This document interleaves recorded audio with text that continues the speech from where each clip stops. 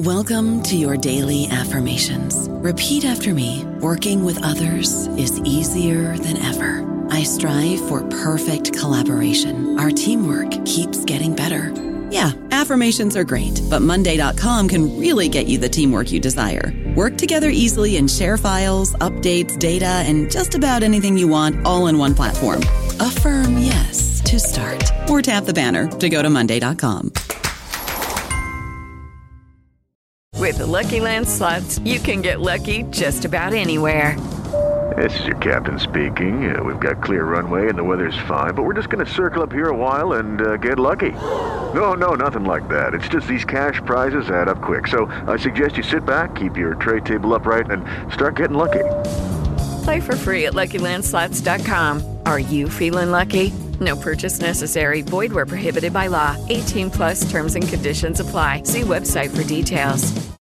Hello, everybody. This is Marshall Poe. I'm the editor of the New Books Network, and I'd like to tell you that we have a new and improved website. It has 2 new features that we think you'll love. One of them is a vastly improved search engine, so that when you type in keywords, you'll get a bunch of episodes really quick. The other is the ability to create a listener account. And in that listener account, you can save episodes for later listening. So you can create a kind of listening list. We think these features are neat and we think you'll enjoy them. Please visit the site today.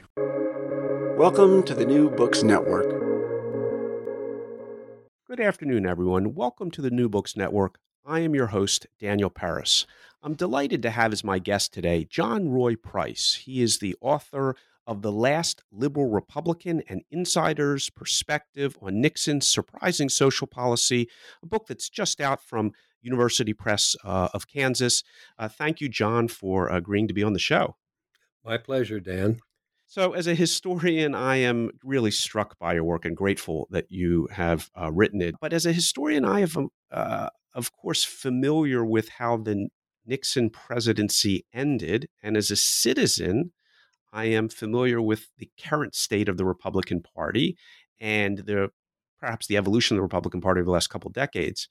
But what your work really provides tremendous insight into is the Nixon before the Nixon that we all came to know. That is how the presidency ended has defined the knowledge of Nixon. And your book is just a profoundly, I think, important corrective to that. And to some extent also for the broader Republican Party, if someone were to have been parachuted from Mars here today and saw the Republican Party in its current format, they would be surprised to learn the history of the Republican Party that's outlined in your book. So I think you've done 2 really important services as a historical corrective to making sure that people understand that kind of presentism, a crude presentism is not relevant, that there are trajectories. Do you want to start a little bit with your fascinating personal trajectory of how you ended up in the Nixon White House? I'd be delighted. I was a sort of inchoate centrist, I guess, as I was growing up.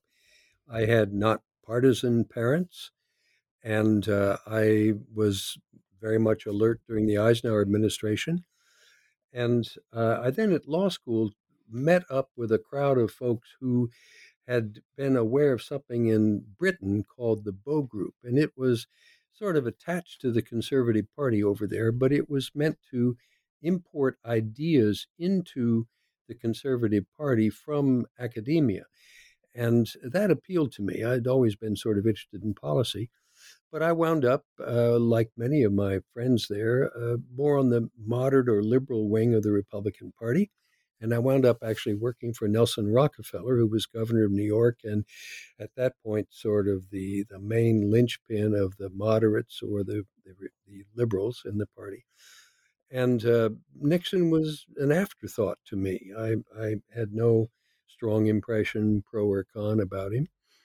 But what I then happened to do was I ran a piece of Rockefeller's campaign against Nixon in 1968. And then Nixon, in a very ecumenical way, reached out to me and to others on the liberal side as well as on the very conservative side. And I wound up working the general election campaign in 68. I was then asked to stay on in the White House and did so for the first 3 years. And I have to say, again, the degree to which Richard Nixon in these early years, as opposed to his perception after the fall, the degree to which he was large tent Republican, reaching out and working with a wide range, almost, I'm going to say almost nonpartisan Republican, including, as will turn out, kind of a figure of dominance in the book, a Democrat who he thought had really good policy chops. And I think everyone agrees this person had really good policy chops. We'll get to that in a moment. But that Nixon was really interested in a broad tent, and that every fiber of his being was political, but that he came to the conclusion that the best politics appeared to be, again, at this stage, perhaps he changed. And you did highlight a moment when you thought he kind of snapped and had changed later in 72, but that up through this point and for the first several years of his administration, his consensus type politics was what was driving him. And he was as besieged on the right as he was by Democrats and liberals. And it was really stunning to find him trying to navigate the middle. This phrase, navigating the middle, is something we just wouldn't associate either with Richard Nixon or current politics on either side of the aisle. Nixon himself lamented that he would be only remembered for Watergate and China. And you've already made that point in your introduction. And he really represented what I would call the mid-century presidential wing of the Republican Party. And a key figure in that was the party's candidate twice for presidency, Thomas Dewey, governor of New York, who was absolutely a progressive or a liberal.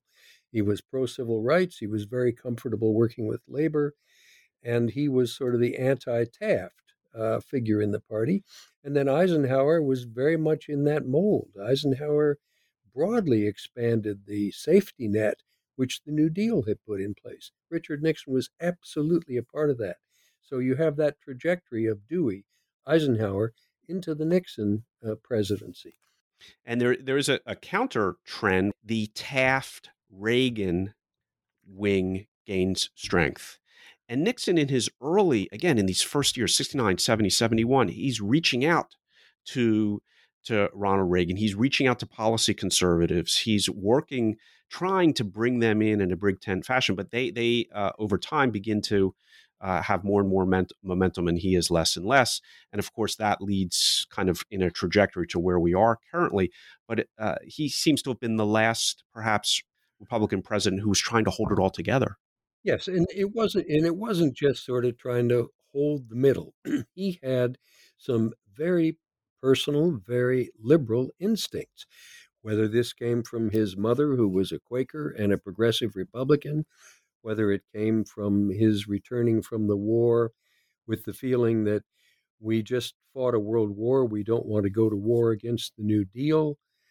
Whatever it was there in him. And it was something he didn't wear on his sleeve, but it was a very, very important part of his makeup. He did have this liberal impulse to him. And Pat Moynihan, whom we will get to in more detail, was someone whom he chewed with. They had a sparring partner relationship intellectually and talking about the substance and the policy. It wasn't just politics. Pat Buchanan, a name all of your listeners will recognize, a very prominent arch conservative and right-winger, hard right, was in the White House at the same time I was there. And I've asked Pat Buchanan whether Pat, agrees with my thesis that Richard Nixon was the last liberal Republican, last gasp of Eisenhower moderate republicanism. And Pat Buchanan punched his forefinger into my lapel, and he said, "You're absolutely right." He said, "We," meaning the hard right, "we were winning the political battles. You," and then he emphasized it with a push on my lapel, "you were winning the policy battles." And the you was, very importantly, John Price. But there was another fellow, tall, from New York, with a bit of a colorful flair about him, who was standing side by side with you for much of this period, a personal hero of mine, and kind of a big figure in your book about the first administration of Richard Nixon and the policy side, domestic policy side of Richard Nixon. Daniel Patrick Moynihan is all over it. And it's a sign again of Richard Nixon bringing in a Democrat and a very strong-willed Democrat. But I think he brings him in for the reasons you very clearly articulate. Nixon wanted somebody smart, as it were, from the other side who he could spar with, who had a similarly hard upbringing, childhood. He really identified with Pat Moynihan, and they seem to have gotten on just fine. Again, something that is almost inconceivable in Yes. today's political environment. Yes, and I regret that deeply. Moynihan had gone so far as to have worked first for Bob Kennedy in the spring of 1968 against Richard Nixon on the other side, and after Kennedy's assassination for Hubert Humphrey against Richard Nixon. So right up to the end of the election day of 68, Moynihan had been working for the other side. And the fact is that Nixon did reach out to him because of something Moynihan had written a year and a half earlier, which was sounding the tocsin, sounding the alarm about the extremes taking over politics, about people's religious fervor getting sublimated into political nihilism and political absolutism. And Nixon liked what Moynihan was saying, which was liberals and conservatives must get together to save the society. We have to keep it from the extremes. And they brought out the better angels in one another. And you are fair, I think, from the historical perspective. You point out there's a dark side to Richard Nixon. Absolutely. And a grievance side, yes. And that he worked very, very hard to keep it in check for as long as he could. He had a long list of grievances and slights, and nevertheless, he climbed the greasy pole and made it to the top. But a couple setbacks and the dark side would come out. But it took a couple years for the setbacks. In the meantime, he was striving hard to put in a broad-based policy that we would currently consider liberal, also working on foreign policy issues. Your book doesn't address them as much as the domestic ones, but let's talk about the main domestic policy issue that you and Pat Moynihan were tasked with. It comes to take a name called the Family Assistance Program, but it is just part of what we would now call social support net. Tell us the story of how that came into being. Ultimately, it failed. Nixon did not get it through, despite his efforts to reach out across the aisle. Mostly it was torpedoed by his own side. But of course, the Democratic Party at the time also was keen to find fault with whatever was coming out of the White House. But mostly, I think it failed because of his own side. But it was such a striking policy initiative from a Republican president that, I think it took everyone by surprise. Yes. Well, one should remember that as we have got an issue that is a hot button for so many today, namely immigration. Back 50 years ago in the 1960s, the hot button was welfare, because what had been happening, particularly in northern cities, was this burgeoning of welfare rolls. And what Moynihan had noticed was that in the past, there had been a correlation between unemployment rates. When unemployment went up, welfare rolls went up. But now he noticed in the mid-1960s that unemployment was going down, but welfare rolls were going up. And that engendered all kinds of, political discourse and anger and real upset. And so it was very much something Nixon knew he had to do something about. And what he finally embraced was a really very bipartisan idea, which had been put forth by none other than Milton Friedman, a name that many may still remember, who was an icon of the right. He was at the Chicago University School of Economics, and he in 1962 proposed something called a negative income tax, a little bit like our EITC today, Earned Income Tax Credit, a little bit like our child tax credit in absolutely current topical discussion. And so it was from the conservatives, but also many liberal economists who'd been on the Kennedys and Johnson's Council of Economic Advisors were proposing it. Lyndon Johnson didn't want to have anything to do with it because he believed in a services strategy about poverty, whereas Nixon and Moynihan believed that money if you had money, that's what meant that you were no longer poor. And it would begin to address the key ingredients of poverty. And this is, I think, worth interrupting, if I may, John, just for a moment. This is an important distinction between the liberalism and the welfare state, as it were, established by Johnson, and the revisions to it or different ideal of that associated with Nixon. Yes. As you say, it's worth repeating. The Johnson administration set up a lot of services. And evermore, which we still have. And whereas the Nixon administration said, no, let's try something different here. It's to put more money in the hands of people so that they can better themselves, as opposed to just providing the services as a government service. And so what Nixon and Moynihan finally converged on was a cash assistance program, which basically, very much in a way like what Mitt Romney's talking about, it said, let's forget about welfare. Let's forget about these categories, which in people's minds seem to say, black female-headed Northern families. And Ronald Reagan talked about, welfare queens and really politicized it. What Nixon and Moynihan were trying to do was to say, whoa, let's try and get the racial element out of this. Let's talk about what the real issue is, which is poverty. The real issue is people are poor, and that many states in the South especially were having welfare payments, such as they gave them, which were far below the federal standard of what the poverty line was.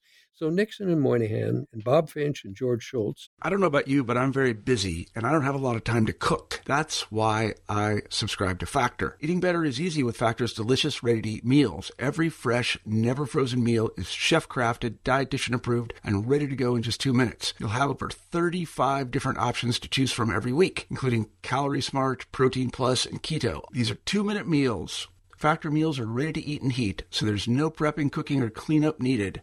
They're flexible for your schedule. Get as much or as little as you need by choosing your meals every week. Factor's the perfect solution if you're looking for fast, premium options with no cooking required. Sign up and save. We've done the math, and this is important. Factor is less expensive than takeout, and every meal is dietitian approved to be nutritious and delicious. Head to factormeals.com/NBN50 and use code NBN50 to get 50% off. That's code NBN50 at factormeals.com/NBN50 to get 50% off. Yes, folks, the George Shultz. George Shultz, who just died at age 101 this year. And George Shultz is popularly known by his later jobs, but by his earlier jobs, dean of the University of Chicago School of Business, labor secretary as well, a prominent economist, not just Secretary of State. Yes, and George Shultz was the one who kept insisting on providing help to the working poor. And he and Bob Finch, a California Republican who was Nixon's Secretary of Health, Education, and Welfare, they kept saying, what's wrong with Republicans helping people who are working, but who don't make enough money to even come up to the poverty line? So it was Nixon's idea, and Moynihan's and Finch and George Shultz, to collapse the welfare categories and to create a basically, you'd call it a guaranteed family income. And it would have a floor, which may have seemed low and certainly did to the liberal Democrats, but it was a principle that Nixon sought to establish, that you would have an income-tested floor under all families with children, so that as you earned more, the support that you got in cash from the feds would decline. And that's very much back in discussion today. Andrew Yang, do you know that you're drawing on Richard Nixon's game plan? I suspect not. And Milton Friedman's. And ironically, thank you, Andrew Yang, but ironically, if you can believe it, Mitt Romney, when he proposed his child tax credit, he called it the Family Security Plan, a family security system.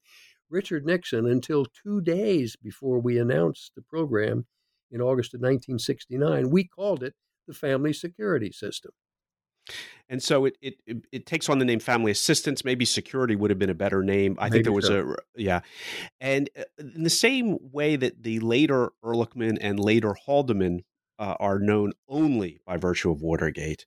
The early Haldeman and Ehrlichman have significant administrative and policy roles in the Nixon administration. Yes, more policy for Ehrlichman, more administrative for Haldeman. But Ehrlichman was absolutely crucial in getting this family assistance plan across the goal line in terms of the president embracing it and promoting it. And then you in particular, Moynihan, but also the political apparatus of the White House begin the process of trying to get it through the House and Senate. And that they just weren't expecting this from Richard Nixon, and No. they weren't expecting this from this White House, and nobody liked it, even though it's pretty much what you would consider a liberal agenda, something the Democrats should have embraced. And again, it seemed to me, and maybe I'm misreading it, but the real stumbling blocks were from the president's own cabinet, his vice president, who Spiro Agnew, also known by how he failed, not by how he rose. Spiro Agnew turns out to have some sort of conservative policy agenda. Nobody knows of Spiro Agnew's conservative policy agenda. Everyone just knows him as he ended. But he apparently was a force of conservatism in the administration, not just Pat Buchanan. And then the other cabinet secretaries weren't necessarily thrilled about this. And so it was an uphill fight from the beginning, and it seemed to take a lot of time and energy. Yes, Nixon complained to Moynihan. He said at one point, "Why is the vice president so whiny about this?" And he also said that Nixon, had only 3 members of the cabinet supporting his idea, but he said, "We're going to do it anyway. I know it's not perfect, but we've got to try it." And he also said to me on Christmas Eve of 1969, he said, "John, we're going to get family assistance." He thought the Democrats had to go along.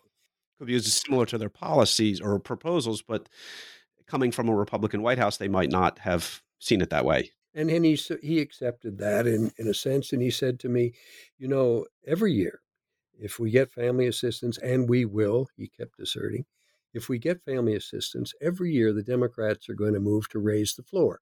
And every year, he said, the Republicans will fight that. And every year, the Republicans will lose. And he said, but you know something?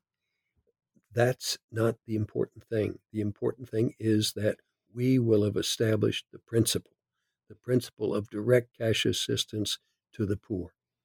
There's a point where you say you thought he would like to be almost on his gravestone remembered for the Nixon family assistance program, that it would be the defining characteristic of his presidency. He said to Pat Moynihan, "This will be, quote, our monument," close quote, our monument. And he really believed that. And the conservatives themselves repeatedly wrote that Nixon, fought for it, quote, "not incompetently," close quote, for 2 years and more.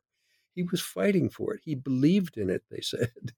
And he also did the same kind of thing with the food stamp program. He took a completely hodgepodge program where many, many counties did not even have food stamps for the poor. And he rationalized it into a system which had uniform eligibility standards, uniform benefits standards. And that one did make it. That one survived into statute, and it's called the SNAP program today still. That's Richard Nixon. Let's go back a little bit to the pre-Watergate Nixon. Again, the personality that emerges, even though there are storm clouds on the horizon, the personality that emerges is just so different from the stereotype, the caricature. Charming, engaging, very policy oriented. Read the policy papers. When was the last time we had a president read the policy? Yeah, he was an avid reader. I mean, he got besieged with memoranda and briefing papers arguing pro and con on the family assistance plan, but on many, many, many other things too. Charming, engaging, maybe a little bit strong. He was somewhat nervous in his interaction with lots of people, and insecure in ways. But he also had a generosity, which I became aware of, just a personal empathy with people, which many others have not had, and many did not see in him. Murray Kempton, who was a journalist at the time, lost his son at one point, and Murray Kempton, told of how the day after this was learned, that he heard something at the door of his apartment in New York, and an envelope had been slipped under the door. It was a handwritten note of sympathy from Richard Nixon. For those of you who don't know who Mary Kempton is, very liberal, a spectacular wordsmith, and basically would have been an opponent of Richard Nixon. And so for Nixon to have done this, it was a testament to his character. Anything that Mary Kempton has written, you may not agree with it, but it's worth reading just because of how he wrote. So the Nixon again comes out, even though there are grudges and the resentments. It's funny that you, John Price, would have had developed a warm relationship with him, because even though you're from all over, but from a graduate of Grinnell College, you quickly developed the attributes that he appeared to resent in other people's. Oxford, Rhodes Scholar, Harvard Law School, everything.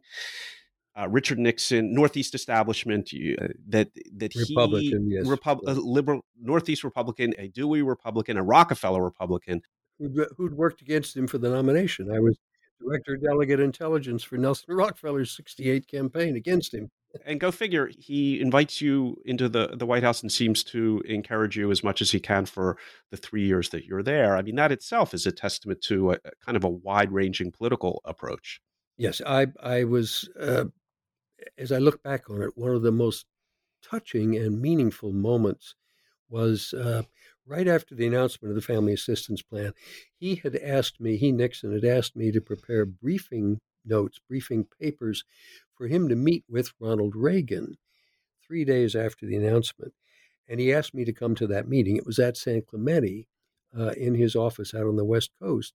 And so I was there sitting when Nixon briefed Reagan, trying to bring Reagan and the conservatives on board with this sweeping proposal. And in the room were John Ehrlichman, George Shultz, Arthur Burns, later became head of the Fed, and myself, and then some Reagan people. And I really felt at that point, I was looking out the window, and we were at sea level. And there was this fabulous slice of Pacific coastline for surfers, the best surfing in America. So there I was at sea level, but I felt as though I were on top of a continental divide, where down one side continued Nixon's belief that the federal government had a role to perform in addressing people's basic human needs. And on the other side of the continental divide was the direction which the party took for the next 50 years. Reagan used Nixon's welfare reform as a means by which to slowly start peeling away Republicans from the vision that Nixon had and tried to implement during the early years of his presidency. So you don't spend much time on that, the downstroke, other than the math of not getting the FAP through. But you do reference it, what you thought was a turning point in his attitude. And I thought that was a really interesting story. It was 1970 during the congressional and Senate elections and gubernatorials that year.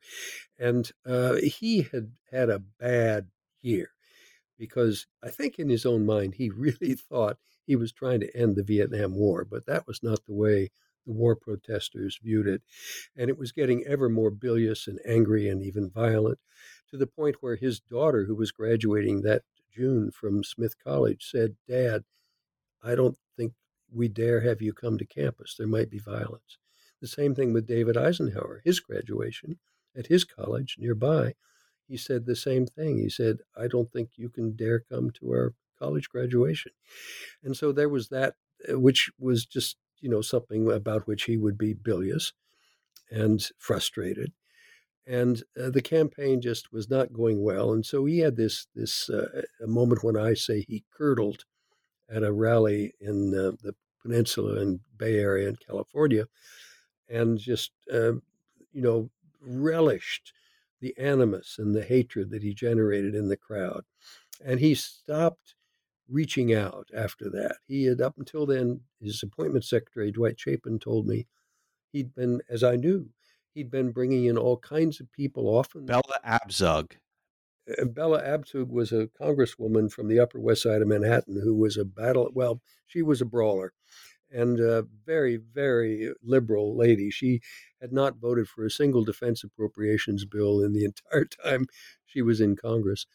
And Nixon turned around to a cabinet meeting. I was sitting on the wall and at the wall, and he said, tomorrow's excited. I'm excited because it's the last of the breakfasts I'm having with every member of Congress. I've invited every member of Congress. And he said, tomorrow I'm excited because Bella's coming. And Bryce Harlow, who was the head of congressional relations for Richard Nixon, was sitting next to me, turned to me and said, "Who's Bella?" And, it stupefied me. That he did not know. Exactly, the head of congressional relations for the president. And here's the president saying, "I can't wait to meet Bella. She's quite a force." And but the point is that he then turned away from that outreach, and he became much more reclusive and remote. And I must say that the best, if I can recall it, I mean, it may take me a second or two, but among the best summations, in a way, of Richard Nixon that I ever had was from his former law partner, Len Garment. And Len was a Democrat from New York and head of litigation at the firm that Nixon joined and of which he became named partner in New York. And Len said to me at one point, right after that 1970 incident, he said, what's so amazing about that man is the changes. And he said, it's the good and evil that is in every one of us and that is in the country as a whole. He said he moves from rage to generosity and from eloquence to something other. It's just who he is. Well, that's a profound statement. And again, a necessary corrective to the one-sided view that is easier for people to think about in terms of politicians, particularly in a polarized society where you just want to vilify your opponent and make them more than your opponent. You want to make them evil. But again, at least in those few early years, strikingly open, big tent, policy-driven. Nixon, we did not know. You knew because you were there. Somewhat to my surprise.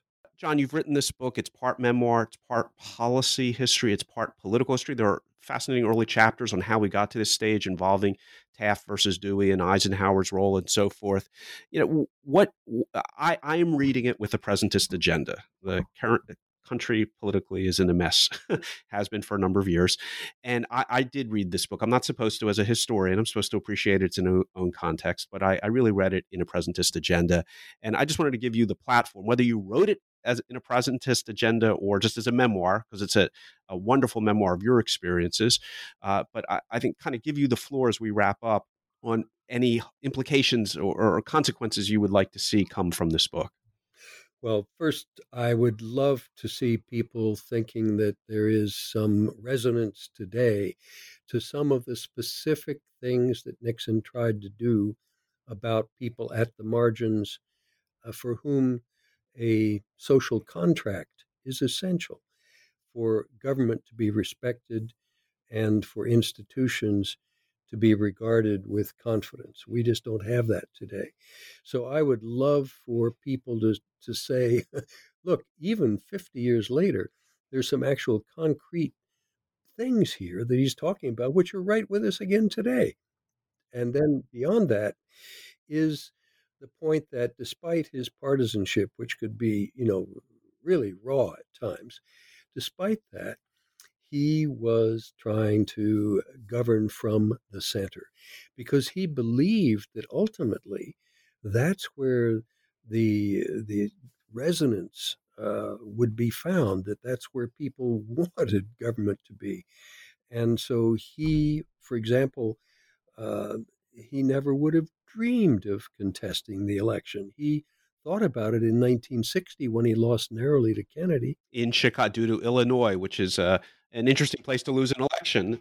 But the point is that a friend of mine whom I knew personally, a senior lawyer, said that Nixon had sent him out to look at Chicago, and he came back and told Nixon, he said, there is more than ample ground for you to mount a challenge to the election results in Cook County, which would overturn that result, which would result in you getting the presidency. Nixon pondered briefly, and he said, no. He said, I cannot put the country through that kind of tumult. We cannot afford another Hayes-Tilden 1876 situation where it took months and months and months for it to be resolved finally in the House. And he said, no, let's move on. And in some ways, we have moved on, not necessarily to a better place politically. The book is The Last Liberal Republican, an insider's perspective on Nixon's surprising social policy by John Roy Price. Thank you, John, so much for writing this book, and thank you for being a guest on my show. Thank you for the opportunity, Dan.